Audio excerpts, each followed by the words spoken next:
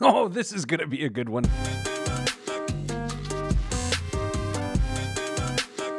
You're listening to Pete the Planner.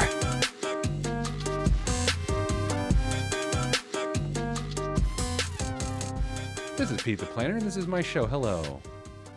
I thought I'd start new this week. Damien Dunn joins me again, Director of Personal Financial Strategies at Your Moneyline. Here's how the show works. I started weird this week. Sorry, guys. I'm in a weird mood. Here's how the show works. You email us, askpete@petetheplanner.com, and we change your life. Sounds great. It seems a little promissory. Basically, we answer financial questions. We don't have things to sell you, so don't, like, I'm going to give you a question, but then I want you to call me on Monday, set an appointment. I'm going to come in. I'm going to talk you out of your money. That's not what we do. No. We just answer your question, and it's somewhat entertaining. I hope. This week, the first question is from Linda. Linda says, "Hi, Pete. I'm a new listener. I'm 55. Not that new. You're 55. Oh, wow. I feel like I'm... And my husband is also 55 years old. I'm trying to evaluate our retirement numbers. Would love your perspective. We are so... 5 O's. Ready to ditch corporate life, but are making good money, so it's hard to walk away. Both of our jobs are very stressful, and I'm now at the age where quality of life is quickly becoming more important. I've read a lot about reading your magic number. That's a good question. I would love to talk about magic numbers. Maybe next segment. Sure. And about withdrawal rates, but I never read about tax implications on that magic number. And of course, we all know that portfolios could decline tomorrow. Hopefully, we'll not be in the sequence of return nightmare. Here's our scenario. Liquid cash reserves in a high-yield online savings account, $200,000. Retirement accounts pre-tax, $1.1 million. Roth retirement accounts, $200,000.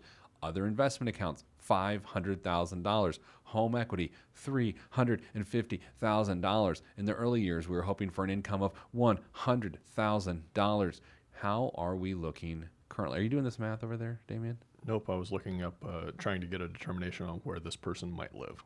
Oh, based on their area code? Yeah, I know it's not nearly as foolproof as it used to be, but it's the best we got. Wouldn't it make more sense to do the math? Probably, but what's the fun? You're so much better at math. And how do we incorporate future Social Security benefits into this equation, as that will kick in and take a big burden off of our drawdown? We would make somewhere in the $55,000 range for Social Security. We are both in sales, so our income can vary, but I would say our average is $160,000 to $200,000 per year right now. Thanks, and I really enjoying your show. Okay. All right, let's dig through some stuff here. They're 55.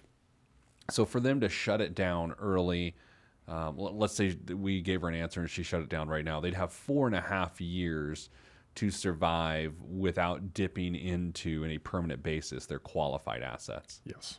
We should probably explain that. Yeah, so qualified assets, things like 401k, IRA, Roth IRA, you need to be 59 and a half to be able to withdraw money from those accounts without getting a penalty, 10% penalty. Do you think that age will ever change? You ever thought about that? I haven't. That's an interesting question. Is it my first? Today. Okay. Because here's the potential thing that could change that. I don't know if you've noticed, but the government seems to need money. I hadn't noticed. So if they need to get a little bit more of that money, they might change the withdrawal rate, or the day that you can start accessing that money penalty free in one direction or the other to potentially collect some more fees. Yeah, I can see that happening. They might. Yeah. Not that I would think they would do something as underhanded as that, change the rules on people that they've been playing by for years and years. You know, this person's situation is interesting because, not that I'm ignoring what you just said, but it does seem that way. And in practice, I am. Yeah. They got a lot of money, $1.8 million by my math. I'm excluding the $200,000 in their savings account. Okay. But in order to tap it the way you would need to tap it to create a stream of retirement income, they would put themselves in a rough spot because they can't tap it all.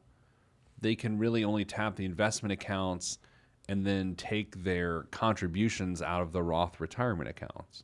So there's 1.1 million that they would have to theoretically leave alone for 4.5 years if they were trying to retire now. Now, I get the feeling they're not trying to retire right now. I think she's just sort of beginning to test the waters a little bit. I think the bigger issue here is to try to understand the tax implications of what they're doing. So let's go through and see what's taxed and what's not within their portfolio. Their liquid cash reserves of $200,000. It's in a high yield online savings account. Here's the thing: it currently is being taxed on the growth in that account, so it has current tax implications. But there aren't any specific tax implications when they go to take money out of that account because it's already money they've paid tax on, right? And by the way, good on you, Linda, for having that in a high yield savings account in an online bank. It's something that a lot of people don't realize is available out there, and they're sitting, if they've got an emergency fund, in a savings account at their local bank, and they're making 2.02% a year when they could have it online and have access to the money within 2 days and make nearly 2%. Retirement accounts, $1.1 million. Those are pre-tax. So here's the thing, Dame. They're going to have to pay tax to get money out of those things. Yep. And they can't start really doing it until 59 and a half without activating all sorts of special levers. So there's some major tax implications there. Absolutely. Especially based on what sort of other income sources they're going to take, what Social Security looks like. I mean, they're going to need an active tax strategy to make sure that they are not flying into another bracket because of all the money coming out of that thing. Yep. We talk about diversifying your tax base in retirement, which means having pre-tax and post-tax retirement money available. That Roth IRA money, that $200,000, that is the diversification of their tax base in retirement. But it is, I don't know, I'm trying to do the math on the fly, 20%, less than 20% of their retirement money.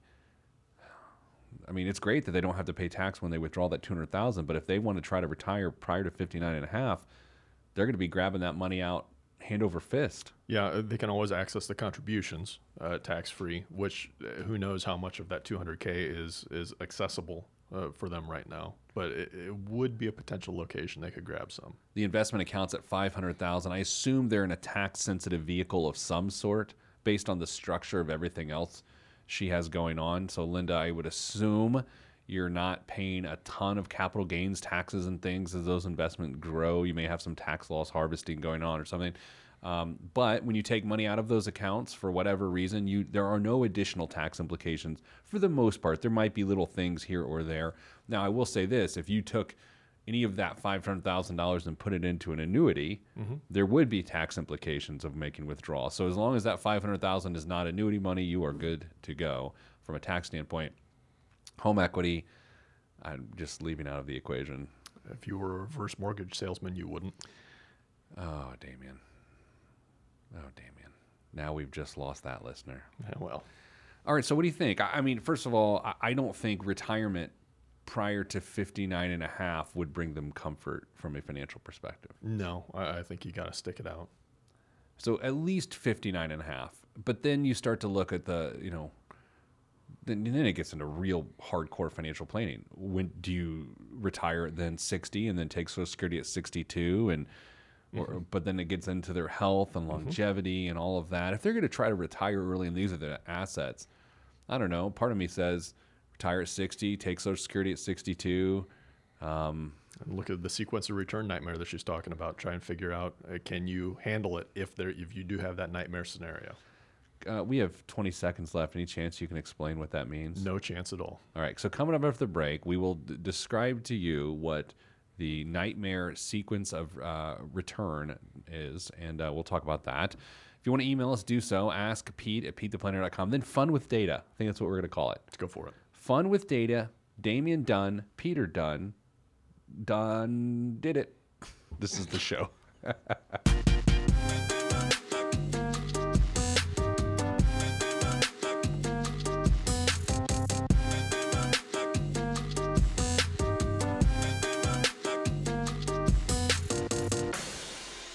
Back on the Pete the Planner show. It's my dad's birthday. Just realized that during the break. Happy birthday, Dad. And I say that to you here on the radio, knowing that you're not listening. Happy birthday. Happy birthday to someone not listening. And I don't mean that judgmentally. You got better things to do. Yeah. And you don't need to listen to my voice. Consider you not listening our gift to you. Yeah, I like that. Yeah. But you said ours, though he is also your father. Not my dad. No relation. I know people think we are, despite our... People actually don't believe that we're not related. Yeah, we are not. We are absolutely not related. Before the break, we talked about the nightmare sequence of return, or nightmare return sequence, to help us understand what that means. So if you were to retire today, okay, and the markets were to go down for, say, the next 3 years, similar to a return that we had not that long ago, to be perfectly honest, where it maybe goes down 30% one year, another 25% the next year.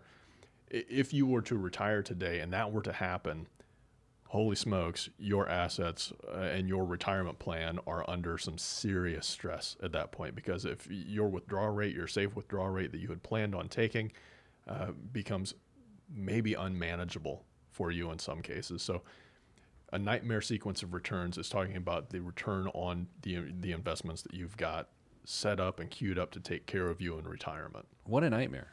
It is, and there's nothing you can do about it other than structure your portfolio correctly. To close the loop on Linda, I would assume they have a financial advisor. Is that a weird assumption? I mean, you and I should never assume people have a financial advisor, but the words she's using, very intelligent investor, they either study it or they have a good advisor. Based on her email and some of the things that she said she was studying and reading about, first of all, leave the assets out of it. That's the type of person I would have wanted to work with, because they are actively interested in pursuing what they want to do. Yeah, it goes to last week's show. The investments are not the issue here. It's the financial planning. This is a classic financial planning issue, not an investment issue. Yeah. All right. This past week or 2 weeks ago, I don't know the timing here. I don't remember. You and I decided I decided, and then you reluctantly agreed, let's dig into the Bureau of Labor Statistics and have fun with data. Fun. Do you remember the exchange we had on Slack? I tried to ignore it. Yeah, I know. I noticed. But basically, I want to know, since the Bureau of Labor Statistics has been tracking household expenditures, I want to know how we've culturally changed, forced or otherwise, how we spend money, how we spend whatever money is available to us, what percent of that money is going to different areas over time. Okay, so for instance, let's go back to the first year on record that this data is available to us, or at least we found it, 1984. What were you doing in 1984? Man, what was I doing? Kindergarten. Yeah, so reading books, playing baseball, playing a lot of golf. Yeah. Having time of my life. I had to go to the principal's office 3 times in my schooling. Kindergarten was one of them. A girl at recess kissed me, a girl named Nadia. Were there cooties involved? I don't know. And I slapped her. Whoa. She assaulted me. Whoa. It was but she kissed me, and I slapped her, and I go to the office. And that was one of the 3. And over the next few months on the show, I will reveal the other 2 principal office moments. Did she get in trouble for kissing you? I don't remember.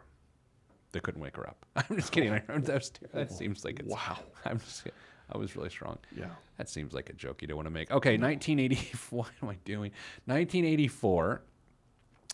The average annual expenditures. People spent $21,975 on average as a household. That's what they spent. We're not dealing with taxes. We're talking about buying stuff and services. Okay. 3,290 of that was on food, and $6,674 of that was on housing. So we did the math. What's the percentage there?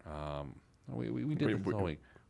Did we do the math? I thought we did the math. Anyway, here's how this has changed. The latest data available is 2017. The biggest change of all of our expenditures over this time frame, like what is the category that has increased the most as a percentage of what we spend, is education.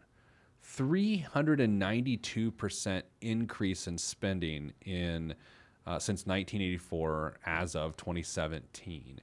A giant increase. Now, there's a lot of reasons here. The cost of education being the primary one. And then this is a weird way to talk about this, but there's the popularity of student loans and people's cultural willingness to take on more student loans.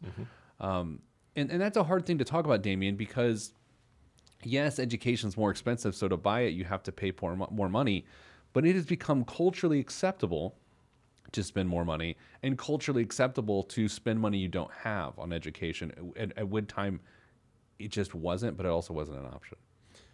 Yeah, I don't think there was quite the push to go to college in the mid 80s. Of course, I don't know about you, but I was getting letters in kindergarten about trying to go to college. Were you? No, not at all. But now there's everyone. Yeah, everybody's. Well, you know, that's actually changed somewhat too, because I was of the same mindset that everybody was encouraged to go to college. And with some of the conversations I've had being in local high schools, teaching JA classes and whatnot. Junior Achievement. Junior Achievement, sorry. Great program. Some of the schools, the local schools, are actually recognizing that college isn't the right choice for everybody, which, as weird as this may seem, warms my heart that they're not just pushing kids blindly towards college. The next major item that has increased, and I love that my Google just logged me out of my account, healthcare is number 2. The second largest increase since 1984 of household expenditures is healthcare, with a 372% increase or something like that. Yeah, actually, as a part of our monthly annual expenditures, how much we were spending as those years happened. In '84, it was around 4.75% of our annual income was going towards healthcare. 2017 is up to 8.2. That's huge. That's a huge increase. Yeah, it's almost a 72% increase or something like Yeah. that. There were some things that went down. Reading. We spend 16% less on reading than we did in 1984. I'd like to say that's like The internet. based on the internet. Yeah. Right? I mean, in 1984, not the book, the year, in 1984, you had to like get Newsweek and Time delivered to your house and read the newspaper. Yeah. Now you pull up your iPad. Yeah. You've got all sorts of information available to you on the internet, and for better or worse, most of it's free. You get what you pay for, obviously, but it's there and it's available and you can consume it. I'll just stay there. I think what also is interesting, as a measure of what percentage of our income is spent on particular categories, transportation has gone down, right? The cost of transportation has gone up, but as it relates to being as a percentage of your total expenditures, it's gone down. Mm-hmm. And there's a couple pretty obvious reasons. The first is the cost of fuel. Mm-hmm. And the second is fuel efficiency. Mm-hmm. Right, our cars are a lot more fuel efficient than they used to be, considerably more, and a lot of that is due to regulation. It's worth noting. Yeah, for whether or not you agree with the government trying to mandate fuel efficiency standards, it is paying off in our monthly budgets on actually all across the spectrum. I think that one of the things they track here that makes me laugh is tobacco products and smoking supplies. Mm-hmm. We spend 45% more on tobacco products and smoking supplies as the average household than we did in 1984, which is a little surprising, but I think it has to do with taxes and taxes whatnot. For sure. All right, coming up after the break, more of the show. We're going to talk about the ultimate gift to give a new loved one. That's on the Pete the Planner Show. I'm Pete the Planner.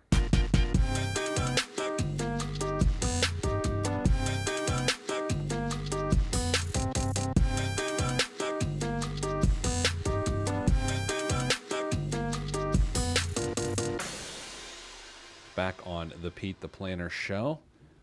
Damien does not know what the next segment's about. No idea. I teased it going into the break. The gift you can give a new loved one. I'm waiting. Okay, so as I begin to read this email from Nathan, it's going to seem like I'm reading this email so that I can verbally display the praise that I was given.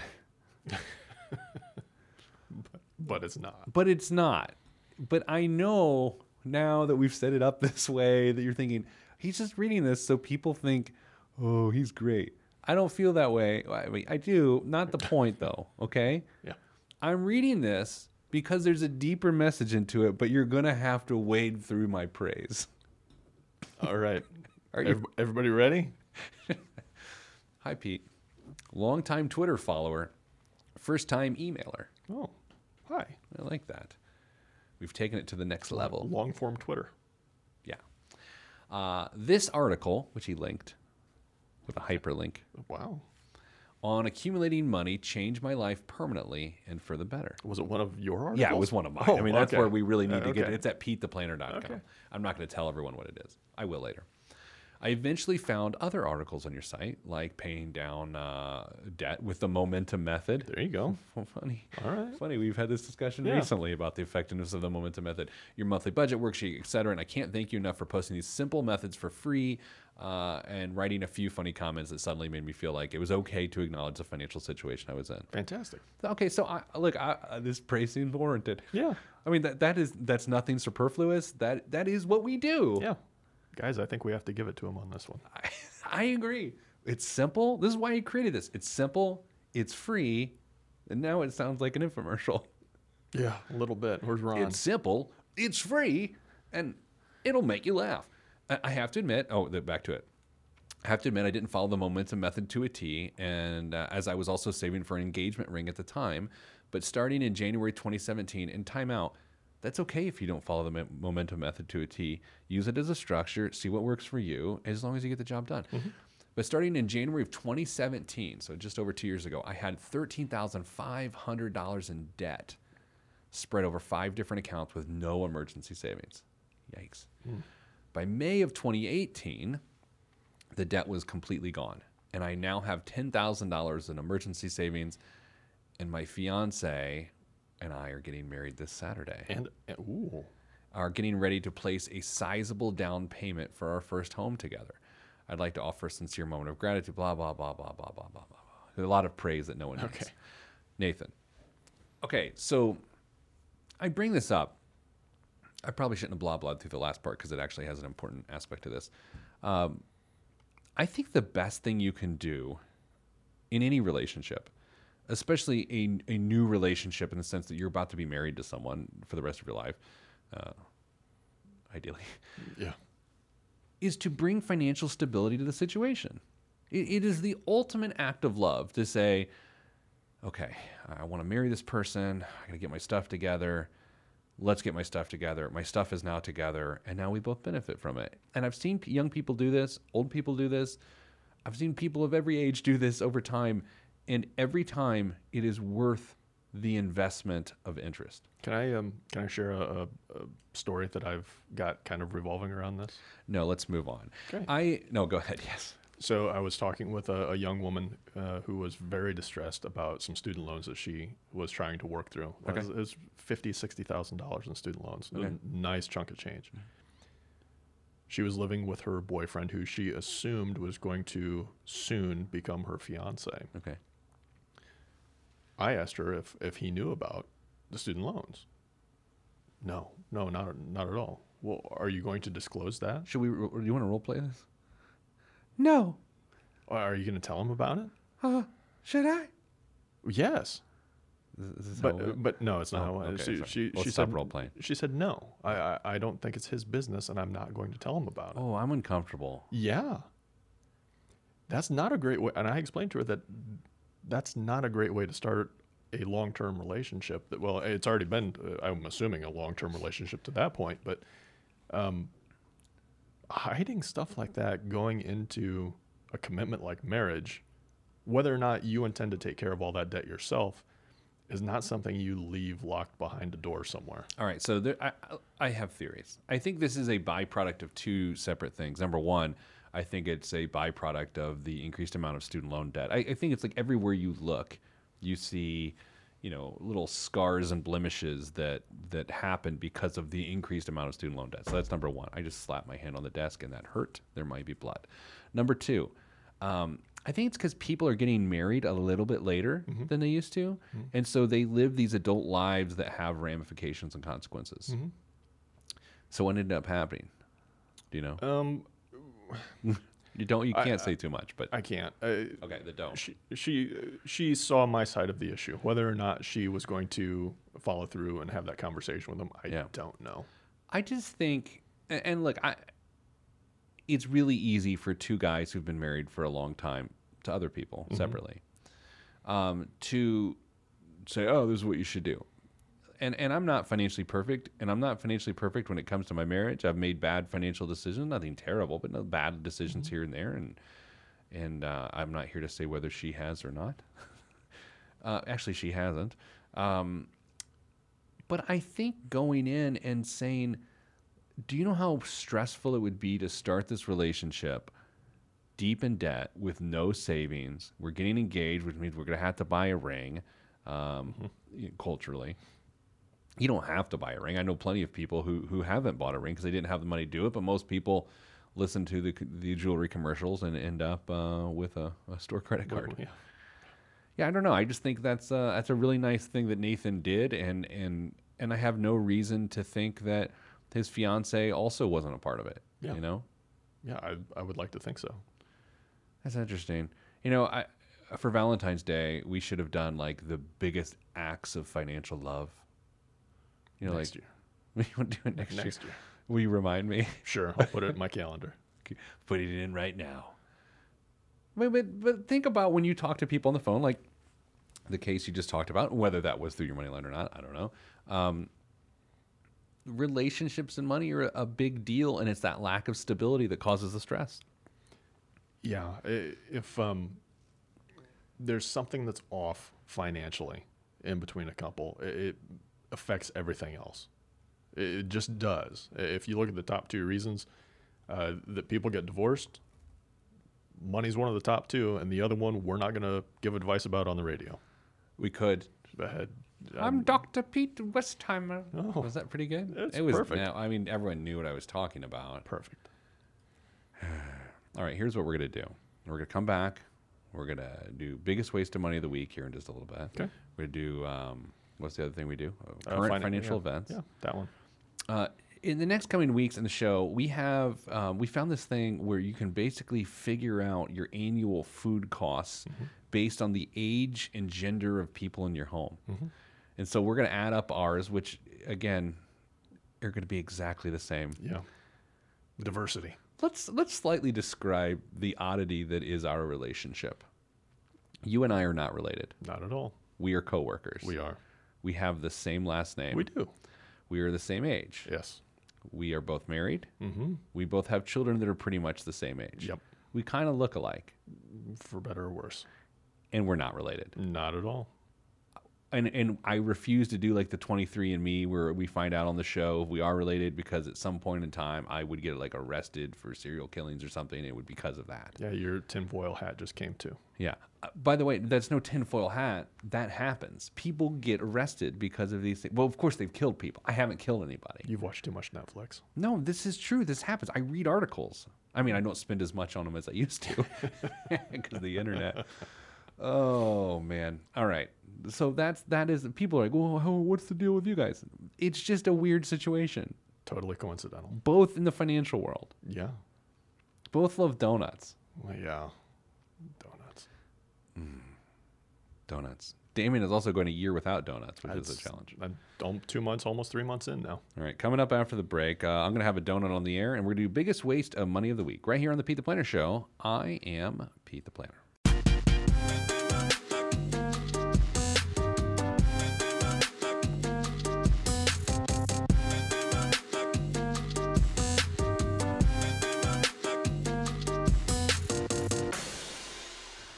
Back on the Pete the Planner Show, this week's biggest waste of money of the week is stalling.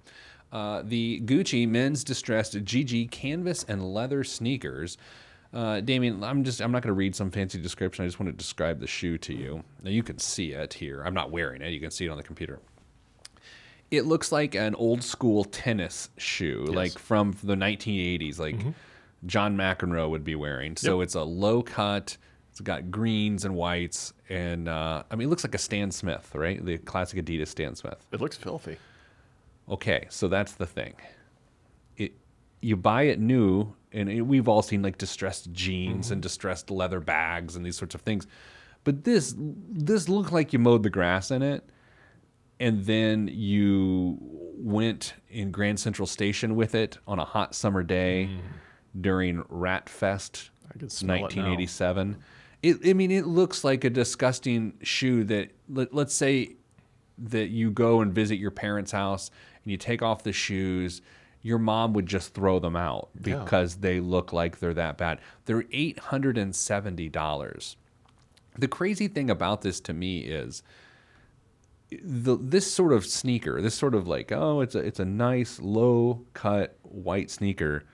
The key to a good sneaker like this is to keep it clean. Like, that's the holy grail of how do you keep it looking bright white so it pops with whatever you're wearing. This looks brand new, like you've had it for 20 years. Yeah, I've never understood this concept. I don't either. I mean, I get distressed jeans. They have some like fading on the legs. I don't get. It's old guy alert. We need an old guy horn. By the way, Gucci, feel free to change our minds. I'm a size 13. I don't want to say my size because it's much smaller. Well, you know. It just became easier for employers to dump retirees' pensions with no fanfare. In early March, the Treasury Department issued a notice that allows employers to buy out current retirees from their pensions with a one-time lump sum payment. The decision reverses Obama-era guidance issued in 2015 that have effectively banned the practice after officials determined that lump sum payments often shortchanged seniors. Since the 1980s, employers have shifted away from offering defined benefit pensions, which provide a guaranteed monthly income for as long as someone lives in retirement. Instead, of course, as we all know, employers have shifted to the 401k plans instead. Pensions, which are insured by the federal PBGC, or the Pension Benefit Guarantee Corporation, is there in case employers go bankrupt. It still covers 26.2 million people across 23,400 single employer plans, but that number has been shrinking faster than it would naturally as companies close their plans to new hires. All right, Damien, let's cut through the garbage here. Obviously, the popularity of pensions continues to fall. Employers try to get out of those obligations as people live longer, and it's harder to find the rates of return that employers would need to have to fund those obligations. I mean, just look at General Motors and Chrysler and anyone that has giant pension plans. They try to find ways out of those obligations.